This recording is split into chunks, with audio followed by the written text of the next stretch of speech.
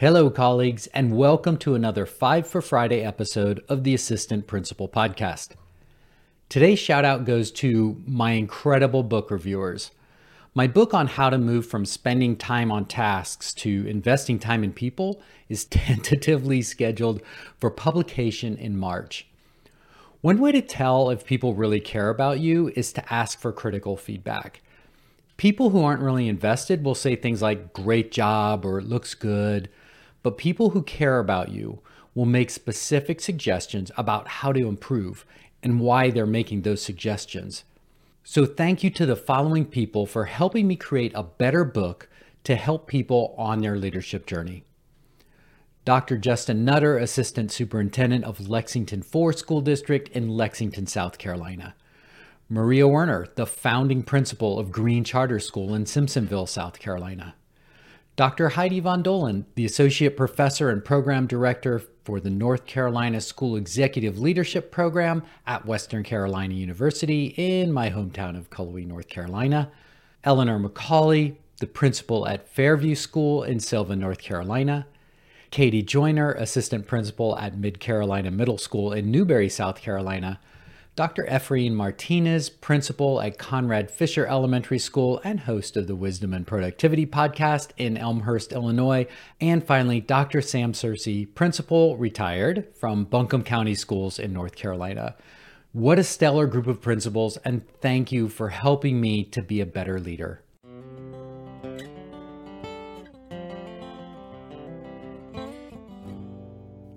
Hello, colleagues, and welcome to the Assistant Principal Podcast. I'm your host, Dr. Frederick Buskey. We're all on a leadership journey. Every day we have a chance to grow. Every day we have a chance to help others grow. My goal and the goal of this podcast is to help you grow into being a strategic leader.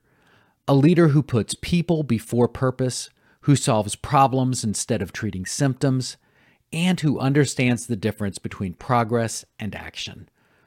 Through this podcast, my daily email, and virtual programs, I'm working to build a network of inspired and inspiring school leaders. Let's get started on today's adventure and this unique opportunity to learn to live and lead better.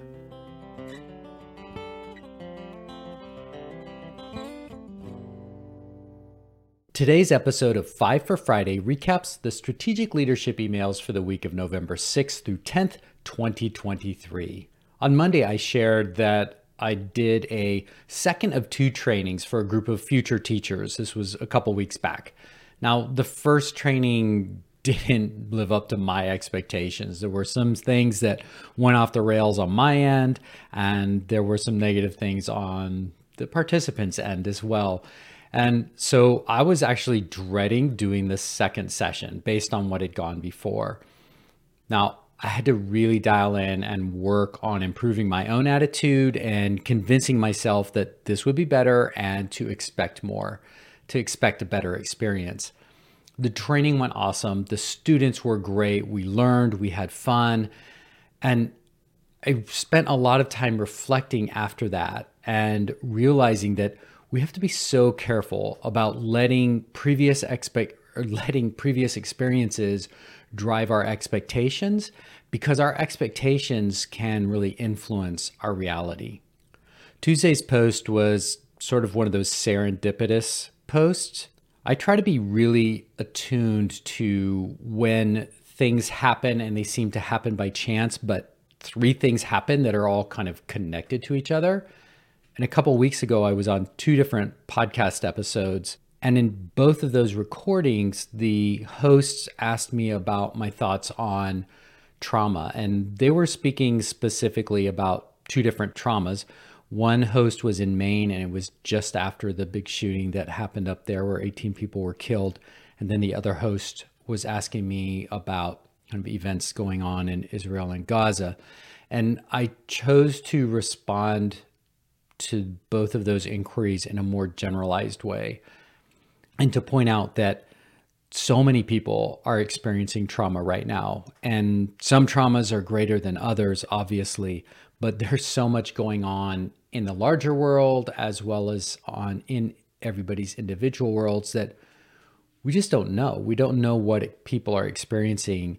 And so I think in some part, we can kind of assume that everybody's experiencing some level of trauma. And so then what do we do about that? And the critical thing, I think, is to just be present for people. We don't have to know that people are experiencing trauma. They don't have to share. But in being present, we open up the pathway for that sharing. And even if they choose not to, by being present, we communicate that we value them. And when people are hurting, to know that somebody else cares, that somebody's willing to take a few minutes and ask questions and then just listen, that's powerful. The other thing I would say or add to that that's not in the daily email is that when you create space for someone and if they choose to share a trauma or something that's going on, please resist the impulse to offer an answer, to make it better. What's making it better is you listening. As soon as you start to make suggestions or say, oh, you'll get over this pain or you'll work through it, you have just kind of minimized what they've shared. So when somebody shares something with you that's a trauma that they're struggling with, accept it. Feel blessed that they're willing to share it, and hold the silence, hold the space for them to process. And if they really want to know what you think, they really want your suggestions, they'll ask. But unless they do that, just provide the presence. That's a great gift, and it's enough. The emails from Wednesday and Thursday were both inspired by the same event. I'm working with some nonprofit and governmental leaders in a local leadership and capacity building initiative. And one of the things that we had done in our first training was to look at morning routines. We really focused on things that you could do as a leader to help improve your own leadership and your own health. And one of the participants was sharing in our second session that she had intended to go home and work on her morning routines. But what she found was she had to focus on her children's morning routines, and that her first step in improving things for herself was actually in helping them become more self-sufficient. And I thought that was just such a great thing to share. There's the old kind of airplane analogy of when the oxygen masks drop down, you have to put your mask on before you take care of your children or the people around you. And, there's value and there's truth in that. But sometimes you actually have to take care of other people, help them learn to become more sufficient, help them give the skills that are going to allow them to take care of their own needs as a first step to you being able to have the space to take care of your needs. That was mostly Wednesday's email. And then on Thursdays, I built on that and said, well, how do we know what people need in order to be self-sufficient? And I think we can fall in the trap of me looking at you and saying, oh, I know what will help you. I know what you need. But of course, what we really need to do is ask. And I shared the idea that we're asking a kid how to be more self-sufficient in terms of getting their breakfast for themselves, right? Because that could give me 5 minutes. If they can pour their own cereal, I can have 5 minutes maybe to take some deep breaths and ground myself before the day gets into full swing. But how do I know what they need in order to be self-sufficient? And we could get some answers, right? If we ask them, maybe it's buy better cereal, or I can already give it, but I can already do it, but you never give me the chance. Or can you move the bowls from the top shelf to the bottom shelf? But again, if we don't ask, we won't know. I concluded the week on Friday by going back to one of my, I think, most powerful pieces of wisdom that was shared with me, which is motivation equals value divided by effort. M equals V divided by E. So imagine you're walking out of the store and you see a $100 bill laying on the ground and it's 3 steps away from you. What's your motivation to go pick up that bill? Well, it's $100 divided by 3 steps, so $33 per step. That's probably a pretty high motivation because the $100 is high value, the 3 steps is low effort. So big V, little e, high motivation. But what if it was a dollar bill and it was 20 steps away? In that case, it's M equals $1 divided by 20 steps, or 5 cents a step. Now, if you think about earning 5 cents a step versus $33 a step, that's a pretty big change. So in this second case, we have low V, high E, which would equal then low motivation. Now, in these examples, the difference is really easy to understand because we've distilled it down to a numerical value. But here's the rub. What if we don't agree on what the value is actually worth? There are a lot of things in which we would disagree. I think there's high value in putting on a backpack and walking out and sleeping in the outdoors for 3 days. You might hate that. So I'm trying to convince you to go backpacking. I see this huge V. You see just a little V. It's not going to be beneficial, and you can't imagine the effort of carrying that back and going up the hills. So I'm trying to get you to do something, but our V's are completely different. And I think this happens a lot, that we assume that everybody's going to assign the same value to something as we assign. And this is especially critical when we're doing big change initiatives, right? We think, oh, if we do this big thing, it's going to make all this difference. Everything's going to be great. We have this big V. And then some of the people that we are working with are looking at this and going, oh, flavor of the month. I've done that before. This isn't going to have any impact whatsoever. And they've got a little V. So if you're working with people and they don't seem as motivated as you think they should be, maybe one of the first things you can do is check in on the value. Have you overestimated it? Are they underestimating it? What's going on?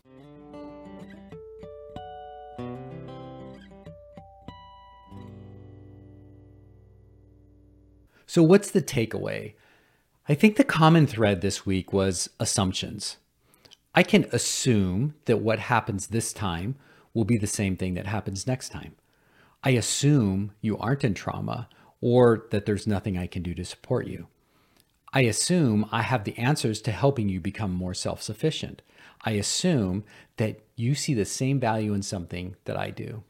Now, I think what's really happening here when we make these assumptions is that we're operating on patterns. Our brains are really good at creating patterns from our experiences to guide our behavior so that we don't become paralyzed with decision-making every time we encounter a situation. But those patterns can lead us into making bad assumptions, and those assumptions can have negative impacts on our leadership. So what can you do?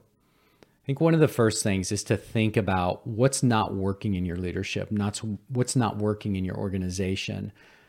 And then think about what assumptions have you made? What assumptions have you made about how your organization functions, about what the purpose is, about how much the structures support people's work, or how much we're asking people to do with limited resources? Think about what's not working. What assumptions have you made? The second thing you can do is look at who needs your support or who has the opportunity to become more self-sufficient, and ask, what assumptions are you making about those people, about their skills and their needs? And finally, turn it back on yourself. What assumptions are you making about your own leadership? Are you stronger in some areas than you think you are? Are you weaker in other areas than you think you are? Are you just assuming that there are things that you can't do because of where you're located in the hierarchical chain?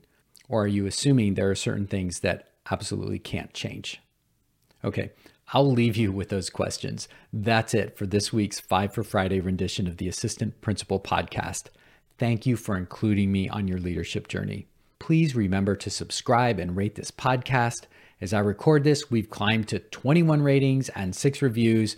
And I just think, wow, what if we could reach 50 ratings by the end of the year? How cool would that be? Because increasing those numbers would help other people find the show.